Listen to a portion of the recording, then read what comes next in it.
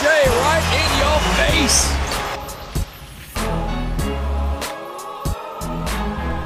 Welcome back to episode number 16. I tried to find the 16 for the Raptors, but it's just blanking right now. Who is 16? I'm blanking really hard. Who'd you put for your wedding? The story, remember? The 16 days too? I'm blanking. But welcome back to the Fadeaway Podcast. I'm your host, Fatty. Alongside me today, I feel like I've used this first name before. Probably. But not this last name. Mr. Anze Iguodala. How you doing, buddy? What was the... Anze Iguodala. And what'd you do for the first one? Anze. Yeah. Oh, my goodness. Come on, You've man. had better, bro. Come on. But, I mean, it's with trade deadline being today. Fair. You know, him being really the headliner of trade deadline, which we'll get into. I felt it was a very fitting. It is pretty fitting. It is pretty fitting. Not the greatest. I'll ask Josh what he thinks about this one. Okay, Josh, you got my back, bro? That's the standard. Josh is the one who critiques all the names now. All right, we'll check that out. But talk to me about, well, firstly, how you are. But, I mean, today was a crazy trade deadline. So how are you feeling after all the events of today? There's actually some pretty good trades this season. Weird ones, though.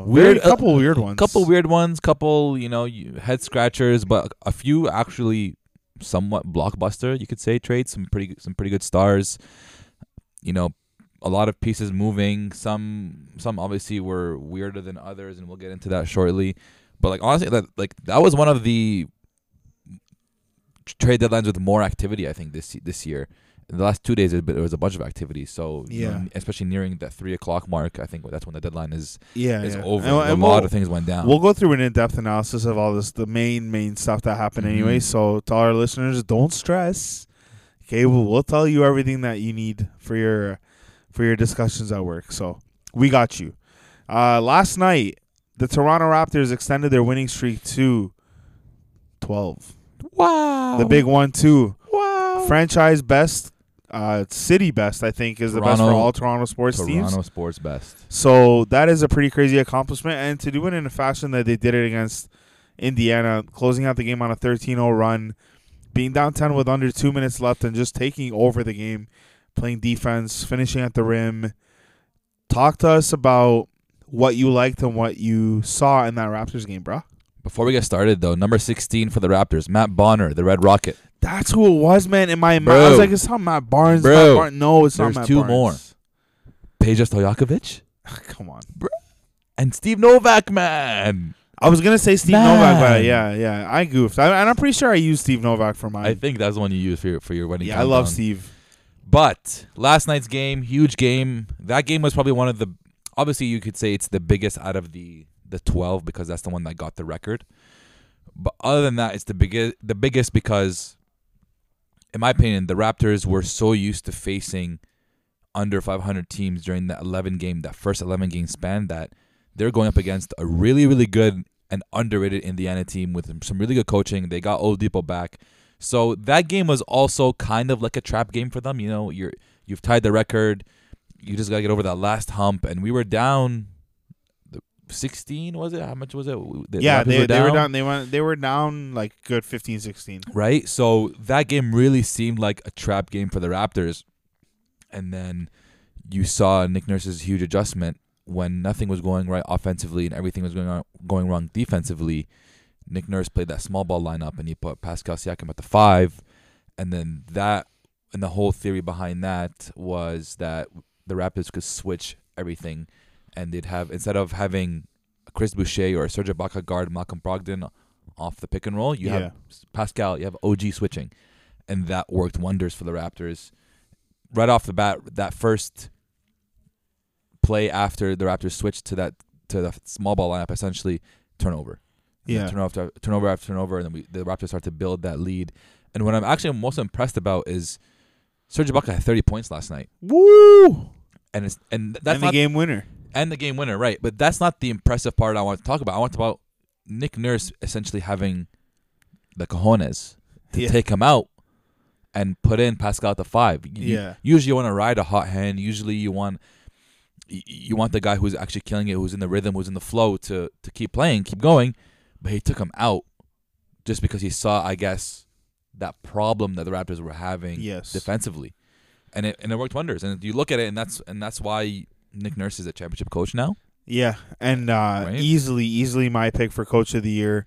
The way that he's been playing this year, considering I saw this stat where it broke down teams who've missed the most amount of man games due to injury, meaning they took all the injury on the team accumulated for all the players to see which team has suffered the most, let's say, absences from guys that are injured. And the Raptors are 5th on that list, and they're the only team on the list with a winning record by far. By an absolute margin. So to think that they won 36 of 50 games with a team that, every here and there you're getting 10 missed games from Norm, 10 from Kyle, 10 from Fred, from Pascal, from Mark.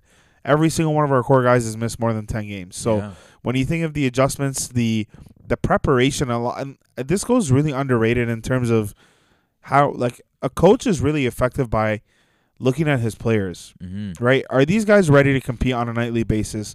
Are the young guys going to step up when they need to? Are the guys that are two-way contract going to fight, going to play when they're called up? They want to prove that their name, they want to prove their tenacity, whatnot. Nick Nurse is really underrated in the sense where these guys are ready to compete on a nightly basis. There's no question. Yeah. They come out, they're ready to compete, they're ready to defend, they're ready to run his system. And that's the thing, too. A lot of people don't realize when you have an intricate system such as Nick Nurse's, it's not just an intelligent coach, but think about how intelligent you have to be to run it, right? Like, think about it as an airplane. Like, it takes one way. Like, crafting an airplane is pretty tough. Like, I can't craft you an airplane. And somebody who can build you a computer probably can't just build you an airplane, right? In the same way, it takes all the training and all the skills to operate an airplane. It takes the same amount of skill set and just the above average smartness knowledge to be able to actually navigate Nick Nurse's system and manipulate it to work however you want it to work. Yeah. So that goes extremely underrated. I think Nick Nurse is having an incredible year. Shout out to the Raptors, man. 12 straight. Crazy. It is really crazy. And you mentioned the trap game potential. I actually disagree. I think Friday's game is a trap game. This Friday? Both against Indiana. But I felt this one, we had a bit of house money. It was at home. We were off a couple days rest. But we're playing Friday in Indiana. They're coming hard. They're not happy, and they have a really, really good team. The Raptors did break it up, but at the end of the day, they were down 16 pretty consistently against the Pacers the whole time. So Brogdon was giving us fits the entire game, from the beginning of the game to the end. Like, Brogdon is just that guy who, A, has his way with the Raptors, but B, is a very talented player, right? Old Depot coming back, giving them that depth, the options. Sabonis just having an all-star season. So Sabonis, shout out to the Pacers, and Nate McMillan's doing a heck of a job. Don't want to forget about him. Let's talk a bit about another team that's considered like a more of a foe, I guess, to both of those teams. Not anymore, bro. Yeah, not anymore. They're hardly trash. a threat now. But come on, man. The sixth team in the East, the Philadelphia 76ers, are everyone's wide-known pick in the beginning of the year to make the finals, if not make the conference final in the East. Yeah. And are now sitting at a lowly 6th. They're not doing too well. So what's going on down in Philly, in the city of brotherly love? No love, man. No love for the brothers. Was it after the Miami game that Al Horford came out and said that there's trouble in the locker room? Yeah. So just a quick recap of that. The Miami Heat game, Miami slapped the 76ers by 31 points. Wow. Jimmy Butler dropped 38. In 3 quarters. Bam had 18. Duncan Robinson with 19. Derrick Jones Jr. with 15. Goran Dragic off the bench with 24. So you just look at the Heat just play complete basketball. And what I love about the Heat, just quickly, is that you never really know who's going to give it to you on a given night. Yeah. Like, Jimmy had 38 today. Tomorrow he can just get 14, and they'll still win the game, right? So that's what I love about their basketball and what Coach Spo has been doing. But for the Sixers, bro, Tobias Harris and Al Horford, 6 points each. That's not going to do it for you. Ben Simmons had 16. Joel Embiid with 29 and 12. Mike Scott has 17, who, honestly, is a good shooter. I like Mike Scott. He's a Raptor killer, bona fide Raptor killer. And then Shake Milton. I don't know if you've ever heard of this guy. 11 points. Yeah. So, not bad, but He's the guy that's taking over for Josh Richardson. He's a point guard. Point guard? Yeah. Not bad production. However, Tobias Harris and Al Horford, 6 points each, is not going to cut it for you. These guys, two highest paid guys, two of your more skilled guys on the team. Now, Well, these are your two biggest signings of the summer, right? right? So the elephant in the room obviously has been over the last couple of weeks where it's been building up. It's been they seem to play better maybe with Ben Simmons, or they play a better brand of basketball with Ben Simmons because Joel Embiid was out with injury. Now that they're back, they can't seem to kind of gel together. And it just looks, honestly, And they were hot when he was out. right. And it just looks like they cannot seem to mesh all the pieces together. And I've been saying this since last year, maybe even the year before. Brett Brown is not a good coach. No, He's not for this system. Not for the personnel that they have. He's not a good coach. He's kind of. I know he comes from that Spurs brand of basketball, but this is not the Spurs team. You don't have the same personnel as the Spurs. You're loaded up on bigs. You've got length. You've got size. You've got a point guard who can't shoot threes, Yeah, and then you've got a big man who can post up, but there's not enough room in the post because Tobias Harris is usually he could play out on the wings, but he likes to play also inside in the post. You have Al Horford in the post, Joel Embiid in the post. Where is the room there? There's no space. You got to find space for your guys. yeah, a system that works. And it just seems like either you can go two ways. Either Brett Brown is the problem, where you maybe bring in a coach that knows what to do with the personnel, or you get rid of one of Ben or Joel Embiid, which we talked about a couple of weeks ago. Yeah, and the tricky thing about that one from a head coach, or not even a head coach, from a general manager, president of basketball operations perspective, is when you have players like cornerstone players like Joel Embiid, like like Ben Simmons, who can really change, the trajectory of your franchise once you add them to your team. Guys who can make an instant change to a team. You don't want to be the person to trade the wrong one. Yeah, absolutely. And who do you trade? Like, both guys bring so many different things to the table.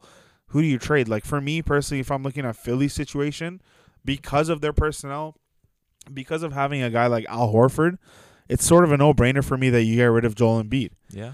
But then who's going to be a big buyer for Joel Embiid? Not many teams. That's the problem. Right? His injury. He's got a big contract. He's got history. a big nagging injury history. Yes, we all know at his best, he's very, nasty. very good.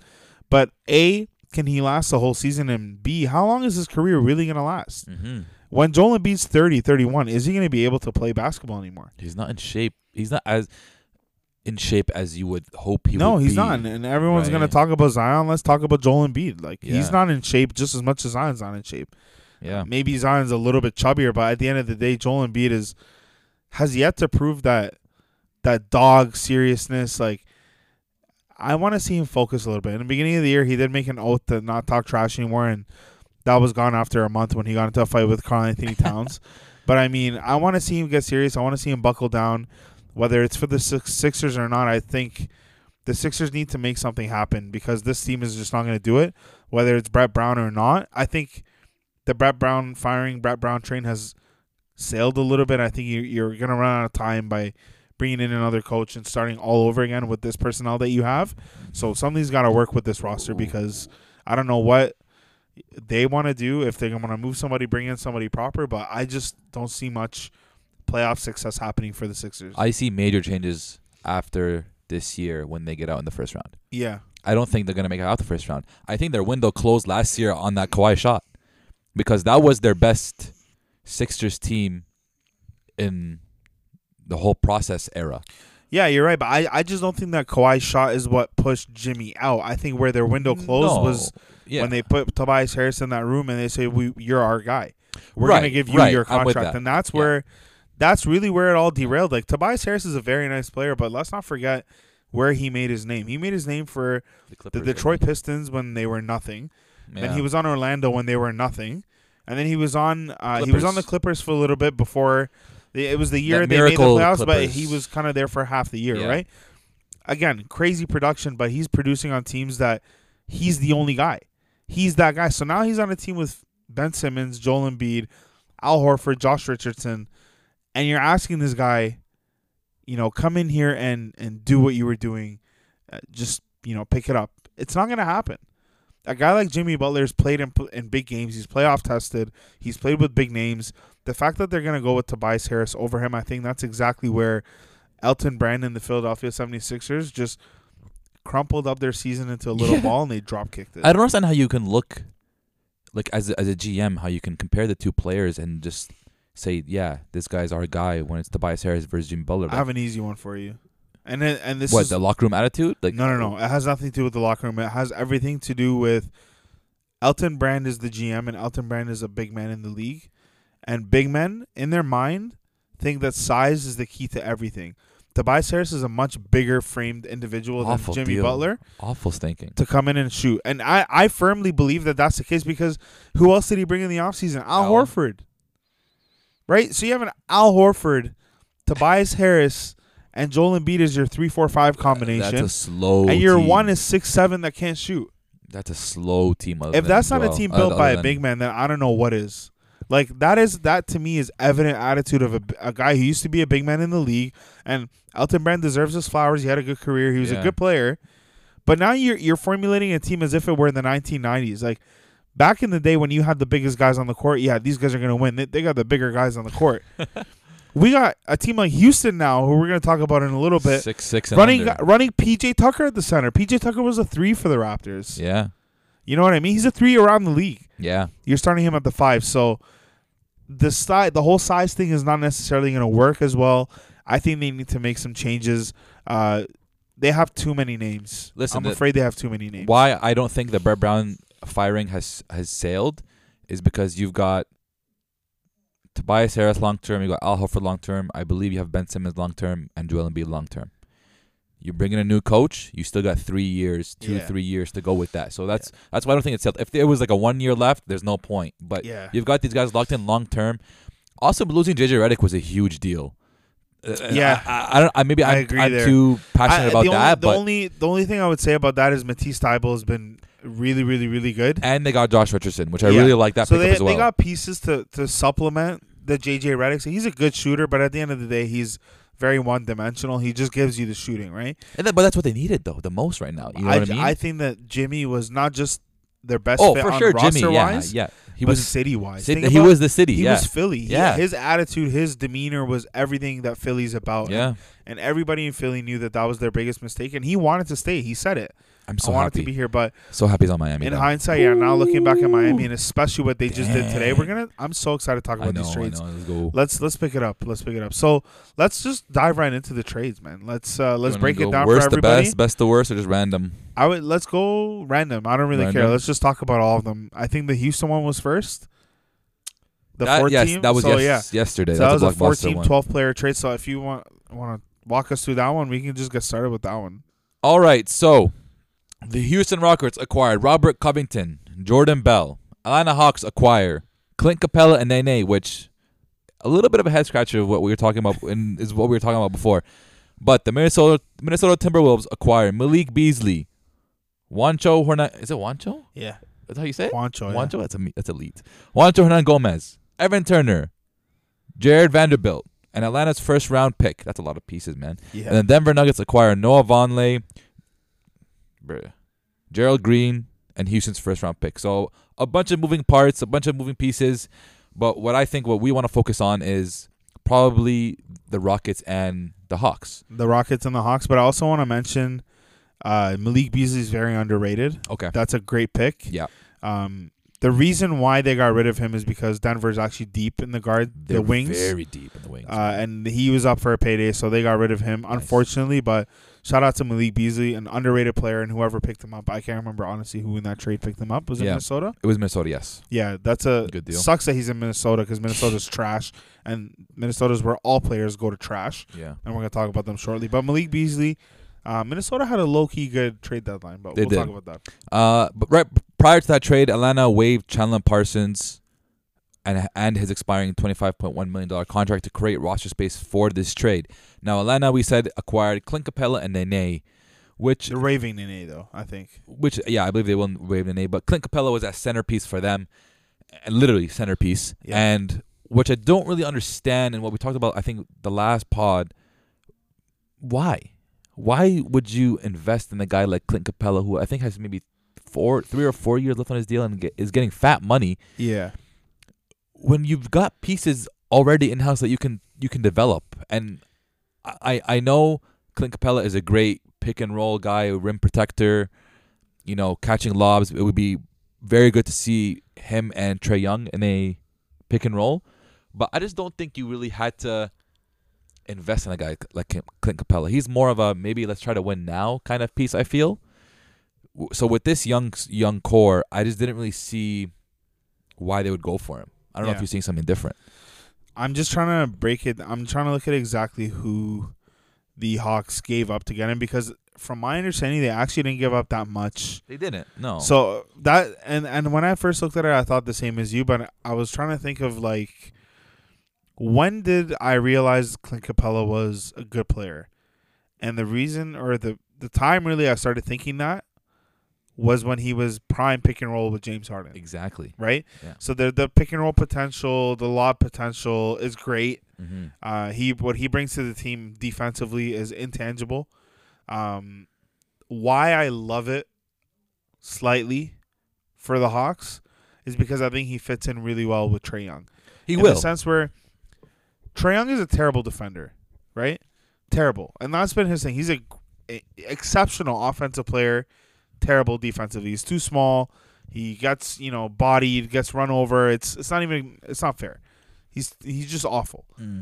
To get that sort of rim protection, yes, John Collins is currently there and he's playing really well, but John Collins is a small center, right? Yeah.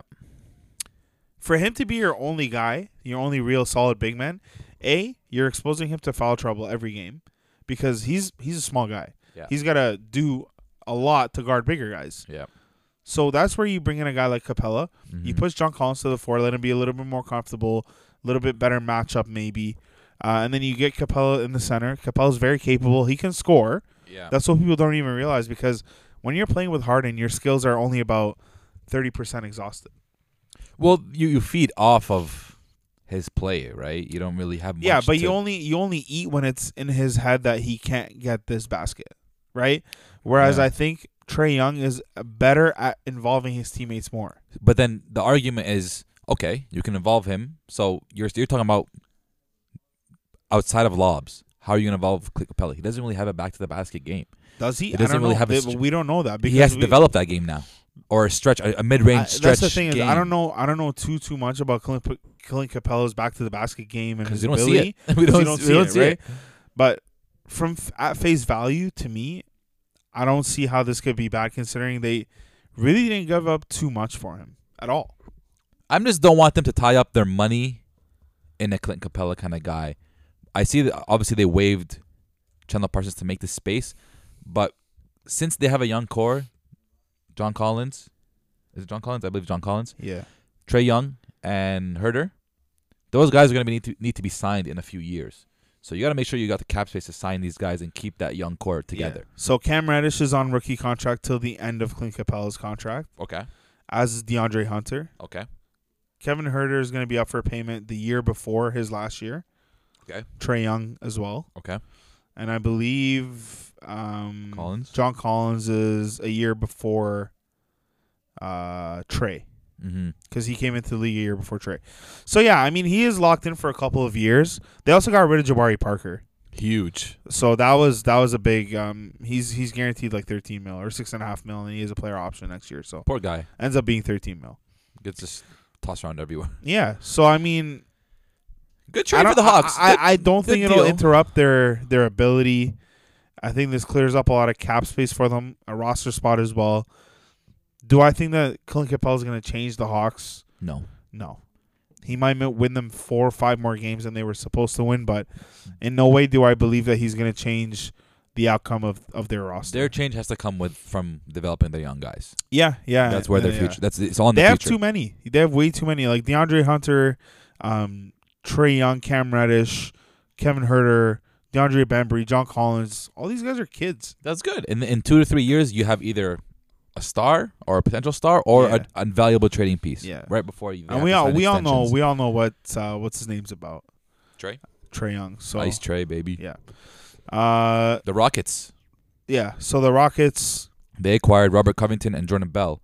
And then they traded Jordan Bell. And then they traded Jordan Bell after, right? So just Robert Covington. What does this mean? It means they're going 6-6 and under. Robert Covington is going to play the 4, maybe the 5. We know PJ's going to play the 5. So just for our listeners who don't know Robert Covington, he's also a wing player, which means he's not a big man. He plays on the 3. He defends guards. He defends like small forwards. He's a wing player. 3 and D. So good piece to they add. gave up their center, their only big man, for him. For a guard. For a wing. Good piece to add. Rocco is a very good player. I think he can be good around other good guys. We saw that in Philadelphia. However, they are going all in on this analytics. Yep. 6-6 and under. And I heard that their owner is a no-nonsense kind of guy. So they're like, so he's expecting them to win. Yeah.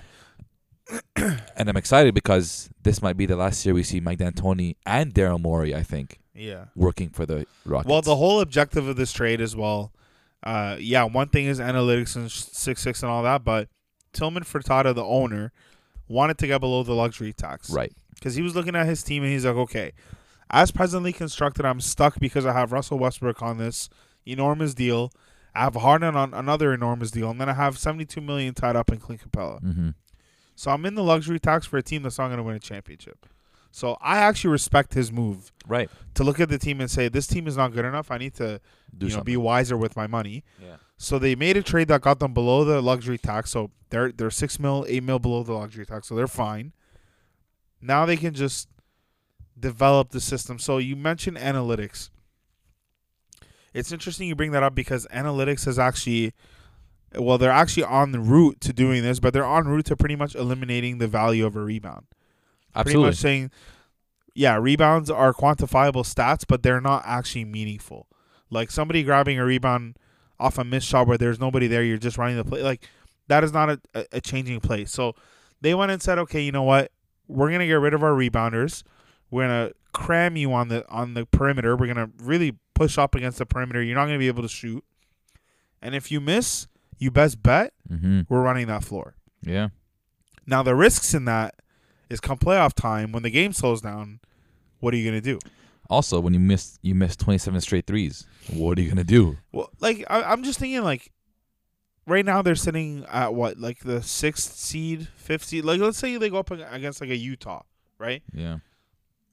Are they gonna be able to stop Gobert? Like I'm not saying Gobert's a threat, but are they gonna be able to do anything to slow him down from being able to distribute, from being able to do what he needs to do?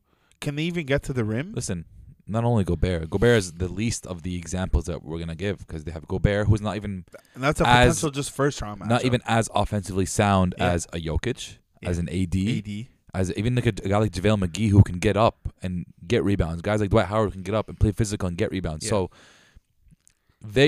they're trying to eliminate that whole – I just don't understand because they're trying to eliminate the value of a rebound, like you said. So they have to play great perimeter defense. So once someone breaks through that perimeter defense, there's absolutely no way of stopping the ball handler or whoever's down low. So and then so what they're actually cashing in on essentially is what you're saying is they're cashing in on we're gonna score more points than you, threes or more than twos, and we're gonna outrun you, which is wild, and we've never seen that before. I would love to see how far it goes. That's a system that is contingent on perfect execution. And perfect and efficient shooting. Yeah, like if you don't execute that perfectly, you don't stand a chance. There's no question. Like it's not even close. And I don't know. You've painted me as a Harden hater in the past. But Harden isn't always the most efficient player. Russell Westbrook does either one of them is efficient and the other isn't, and it's always vice versa. They never can be efficient together. PJ Tucker is a great shooter. Rocco is a pretty good shooter. Austin Rivers is a pretty good shooter. He's a good ball handler. So these guys all have to be efficient. James Harden, if he is not efficient in the playoffs, this team will go nowhere. Yeah. And because he's just going to go 1 for 20, 1 for 18, and literally shoot them out of the game. So it's two extremes. It can either go very well or very poorly. I'm going to bet on very poorly. That's another team that, just like Philly, like I said, I don't think they make it. I don't think they make it past the first round. Yeah. So it's going to be tough for them. For sure. Let's move on. I guess this is like the blockbuster trade of the day. But Maple Jordan. Maple Jordan. Who nobody's ever referred to as Maple Jordan. First of all, before we get into this, I foresaw this trade a couple weeks ago. But go ahead. Yeah, you did. Maple Jordan, a.k.a. Andrew Wiggins from Minnesota, has been traded. Finally, man. To the Golden State Warriors. Finally. 4. So they traded D'Angelo Russell to Minnesota. Mm-hmm. Okay, Kat and D'Angelo got their wish. Essentially. Being best friends playing on the same team. Yes. For a deal that includes Andrew Wiggins, a 2021 protected first-round pick, and a 2022 second-round pick. So they got 2 picks. Yeah, it's pretty good. I like that. Wow. Does nobody value Andrew Wiggins or what? They gave up Andrew Wiggins and two picks to get D'Angelo Russell. What has D'Angelo Russell done in his career to demand Wiggins and 2 picks? I don't think it was that. What has D'Angelo Russell done? I think D'Angelo Russell is vastly underrated. I like D'Angelo Russell. I like him too. However, I just think that Minnesota wanted to get a deal done so badly, I think, because Cat hasn't won since November, and he's upset. They've dropped 13 straight. Right, so they needed to get a deal done so badly to keep Cat happy. I think they threw in those 2, or I think Golden State was able to kind of squeeze that out of them. Yeah. But this is a great trade for Golden State, man. The way I see it, next year you have a great 4th option, great /3rd option. Yeah. And I think he plays. Is he great? Listen, he's not a good 1 option. He's not a good 2 option. He'll be a decent 3rd option. Can defend and can play offense. Can he defend though? I don't know. I think so. I think so. He's not really that great of a defender, man. He has the ability to, though. That's the thing, and that's Wiggins' whole career has been off his ability. But has he been playing for a contending team? This is a whole different culture you're talking about. You're talking about a Steve Kerr defense. You're talking about being around great guys like Clay, like Draymond, like Steph. Right? It's a different culture there. I look at his attitude, and I find it hard that you're telling me that this person is the product of a franchise. Brother, you can have a crappy attitude in Minnesota. Best believe you go to a place like Golden State where you're the 4th option, 3rd option, you're gonna sharpen up a little bit. Like the biggest thing I think is the fact that Andrew Wiggins is gonna be in Golden State with a winning culture, with Hall of Famers. Yes. Guys like Draymond who's gonna hold him accountable. So in that regard, I think that he obviously has a good enough skill set, but he's shooting 33% from 3. Well, he's shooting volume. He's shooting 33% though, and that's not gonna fly. Absolutely, it's not gonna fly. And especially because the Warriors are such a fluid system. It's move off the ball, go around the screen, catch the ball, shoot. Like, can he play a catch and shoot system? Do you know what in my opinion, Andrew Wiggins, his role on this team is comparable to Harrison Barnes' role on that team when he was on there. And how did that work out? They won a championship. Yeah, not because of him. Yeah, but he played a great 4th piece. That's exactly what you need. And I think Andrew Wiggins is more talented than Harrison Barnes. Yeah. So that's the way I see it. And that's why I think they should do it. I'm not losing faith in Andrew Wiggins because I had faith in him to start this season, and he started out really well and then just died down completely. Yeah. So from that perspective, I'm a little bit disappointed, but he has all the intangibles and the athleticism and the potential to be a superstar. Maybe not a superstar, but to be a star. To be a star in this league. A star, dude. I don't really care about being a star. I think with the correct leadership, he could head in that direction, but this will be a really telling place for him in terms of his work ethic, his leadership. Can he take over? Can he be influenced? Can he learn? Hopefully, can he be better? And let's see if they even keep him. Yeah, we don't know. We don't know what they're going to do. And then I actually want to talk about Minnesota's side of this because I don't think Minnesota lost this trade at all. I wouldn't say they lost, but I think this is a good situation for both teams. You're rejuvenated your big guy now because he got his best friend. Well, you have to keep him. Right? They're boys, and they're both locked in for the next 3-4 years. So their boys are staying here, whatever. Mm-hmm. B, I just think the combination of big man point guard is better than big man wing. Absolutely. Right? I agree with you there. So big man wing is kind of slightly what we're seeing with the Ben Simmons thing. Even though he plays point guard, he's not really like he attacks the basket like a wing. He's sized like a wing, and it disrupts the flow for Joel Embiid. Mm-hmm. Wiggins and Cat did not fit in together, right? At all. Cat was demotivated. Wiggins looked demotivated. Mm-hmm. It was just not a good fit for anybody. From that perspective, I think it's a win-win for both. You got a rejuvenated Cat. You got a really good point guard, young point guard. You got the point guard big man mentality. You can now shop for wing guys. But then we also talk about Malik Beasley, somebody they picked up in a trade. Right? So I would arguably take Malik Beasley in Minnesota's system over Wiggins. He's a much better defender. He's a much better three-point shooter. Mm-hmm. And he makes infinitely less money. Yeah, he's going to be up for a payday, but there's no chance Malik Beasley's going to get Wiggins-type money. I think to complete this idea of what they're doing, they need to get rid of their coach. Ryan Saunders. I know there's like a sentimental value in having him coaching that team, but his philosophy is analytics as well. Jack up some threes. Let's just keep running. I don't think that's going to work as well for this team, and I just think they need more of a system. And like you said, point guard, big man is a great combination. And D'Angelo Russell is a far more willing passer than Andrew Wiggins was. So you're going to see a lot more teamwork. You're going to see a lot more fluidity there. So I think they need to in order to complete what the vision of this trade is, you need a very experienced and respectable head coach. Bring in Mark Jackson or something. That'd be fire. Yeah.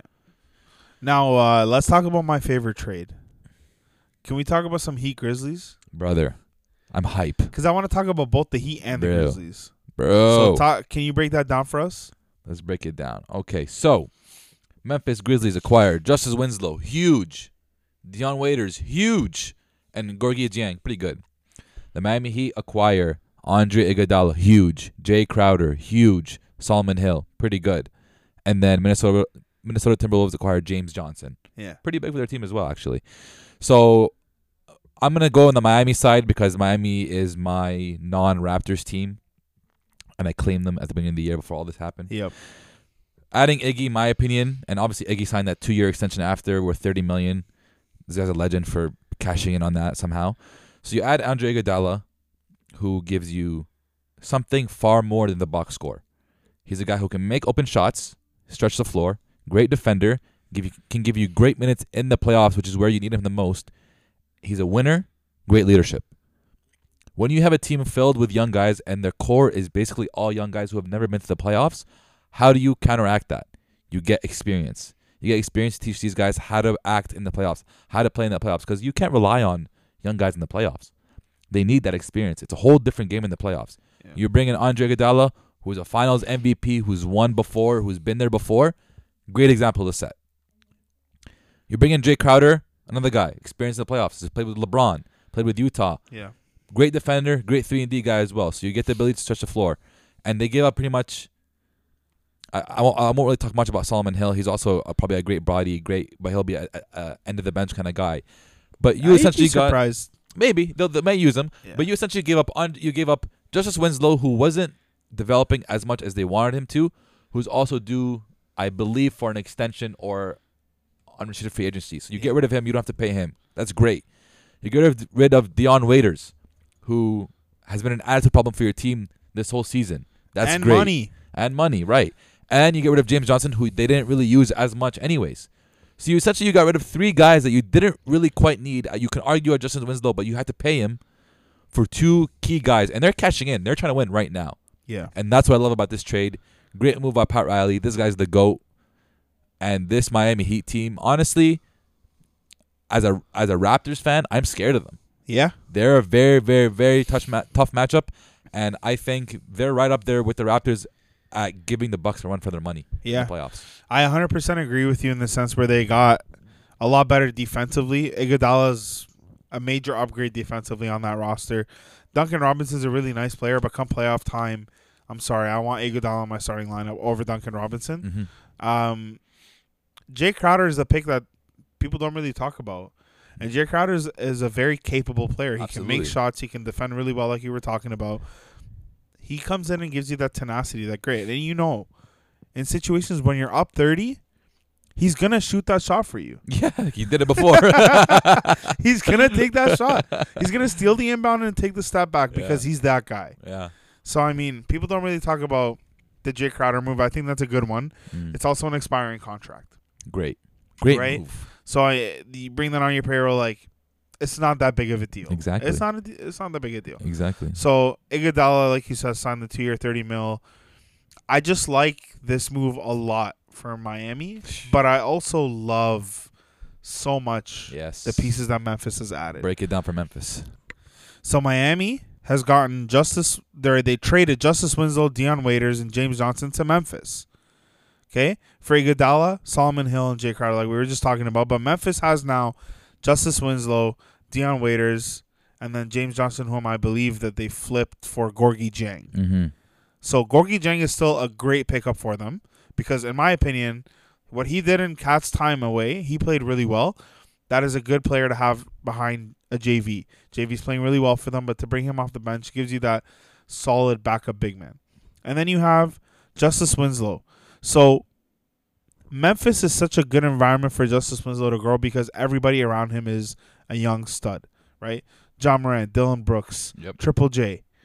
Right? So this is a core of young guys, gives Justice Winslow, he's almost a vet in this group, so it gives him the time to come back and be healthy. But also his upside here is huge. Tremendous. What he can bring to this roster, and the biggest thing for me and why I love these moves that they made so much is that all of these guys fit in with that dog mentality. Yeah. Right? Absolutely. They're not going to back down from anybody. They're going to battle. They're going to go to war. And I'm so excited to watch them play, and I don't think that they're going to make a push for the playoffs in any way. Sorry, my fault. Memphis is in the playoffs. I was thinking Minnesota. Right now. Yeah. And I like this a lot. And I think this is going to help them secure that 8th seed. I think they're a game and a half, 2 games ahead. Yeah. I don't know. Teams like the Pelicans, teams like Portland are going to make some noise, obviously. But I really, really like the moves that Memphis made. I think Memphis had a phenomenal trade deadline day. It just adds to the young core. That Justice Winslow piece, I saw the picture on Instagram of him in the middle, and then you had Triple J, and then you had John Morant on the side. Like, great young pieces. And you think about JV, who's also still a young center. Dion Waiters could be a great piece off the bench. I hope they kind of flip him for something else. I don't know. But his the trade value there isn't that high. But you just bring in a great young piece that can grow with their great young core and can be good contenders in years to come. They can be in maybe 3 or 4 years, at the top 4 of the Western Conference. So I really see that trade going well for them, honestly. Yeah, I love those moves. Let's move on to the next trade. This one happened towards the end of the day, and I actually really like this trade a lot. Mm-hmm. But the Clippers, Knicks, and Wizards have agreed to a 3-team trade that will land Marcus Morris and Isaiah Thomas with the Clippers. Mm-hmm. And then Mo Harkless, I think, going to the Knicks. The Knicks trade their franchise player, bro. Can you believe it? The Knicks. So Marcus Morris, let me tell you guys just a little bit about his summer. So he committed to the Spurs. The Spurs then freed up a roster spot in Davis Bertans, who's one of the best 3-point shooters in the league. So they let go of him to make space for Marcus. Marcus then says, you know what, never mind, I'm not coming. I'm going to go to New York. Signs in New York. 3 months later, shipped out. So now he's in LA. I'm sure he's not complaining. Brother, that's a great deal.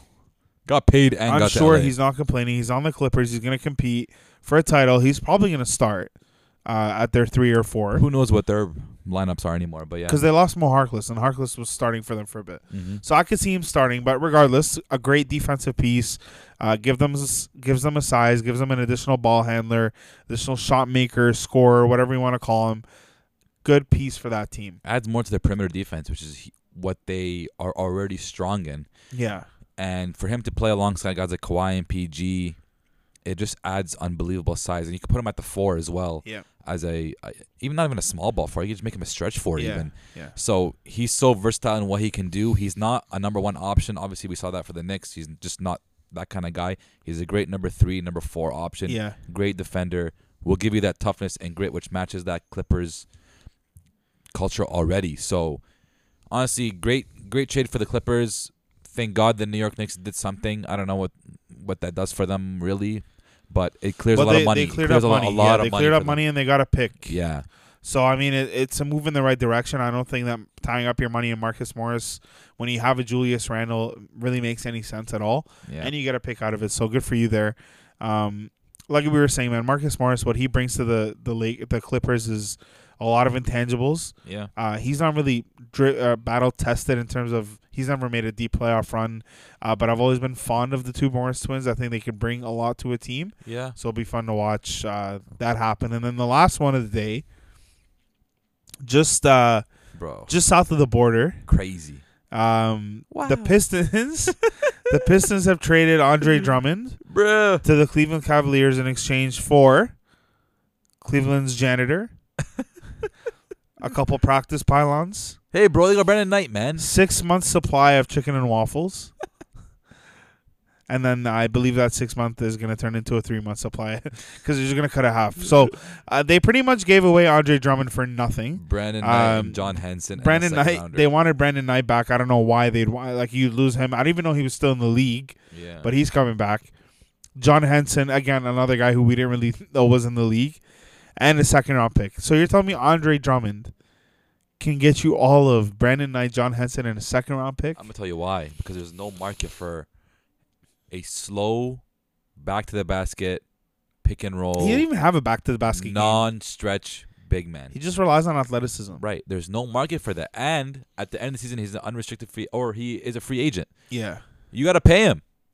So that's why you trade him for something. You Yeah. get some sort of pieces. You don't get nothing. At least they got a guard and John Henson, who's Yeah. a pretty good big, and a second round pick, which is Yeah. great. So Detroit now gets the chance to start a rebuild. All they got to do now is get rid of Blake Griffin at the end of the season. And then Yuck. Cleveland, I don't know. They just did this to clear cap space, probably. I don't know that you get rid of that expiring contract for Andre Drummond this year. But that's the only thing that makes sense. Like, why would you have Tristan, Andre, and Kevin Love? Exactly. That This makes no doesn't make sense to me. sense, right? So this is kind of like almost like let's just do a pointless deal for both teams. Yeah. Let's just get something. Let's get something moving. Let's get some talk. Someone to talk about us or something like that. Which they got us to talk about it, whatever. Yeah. But feel bad for Andre Drummond, to be honest. He didn't find out. I think he found out some Yeah, I some just crappy pulled it way. up, his tweet that he said, Yeah. if there's one thing I learned about the NBA, there's no friends or loyalty.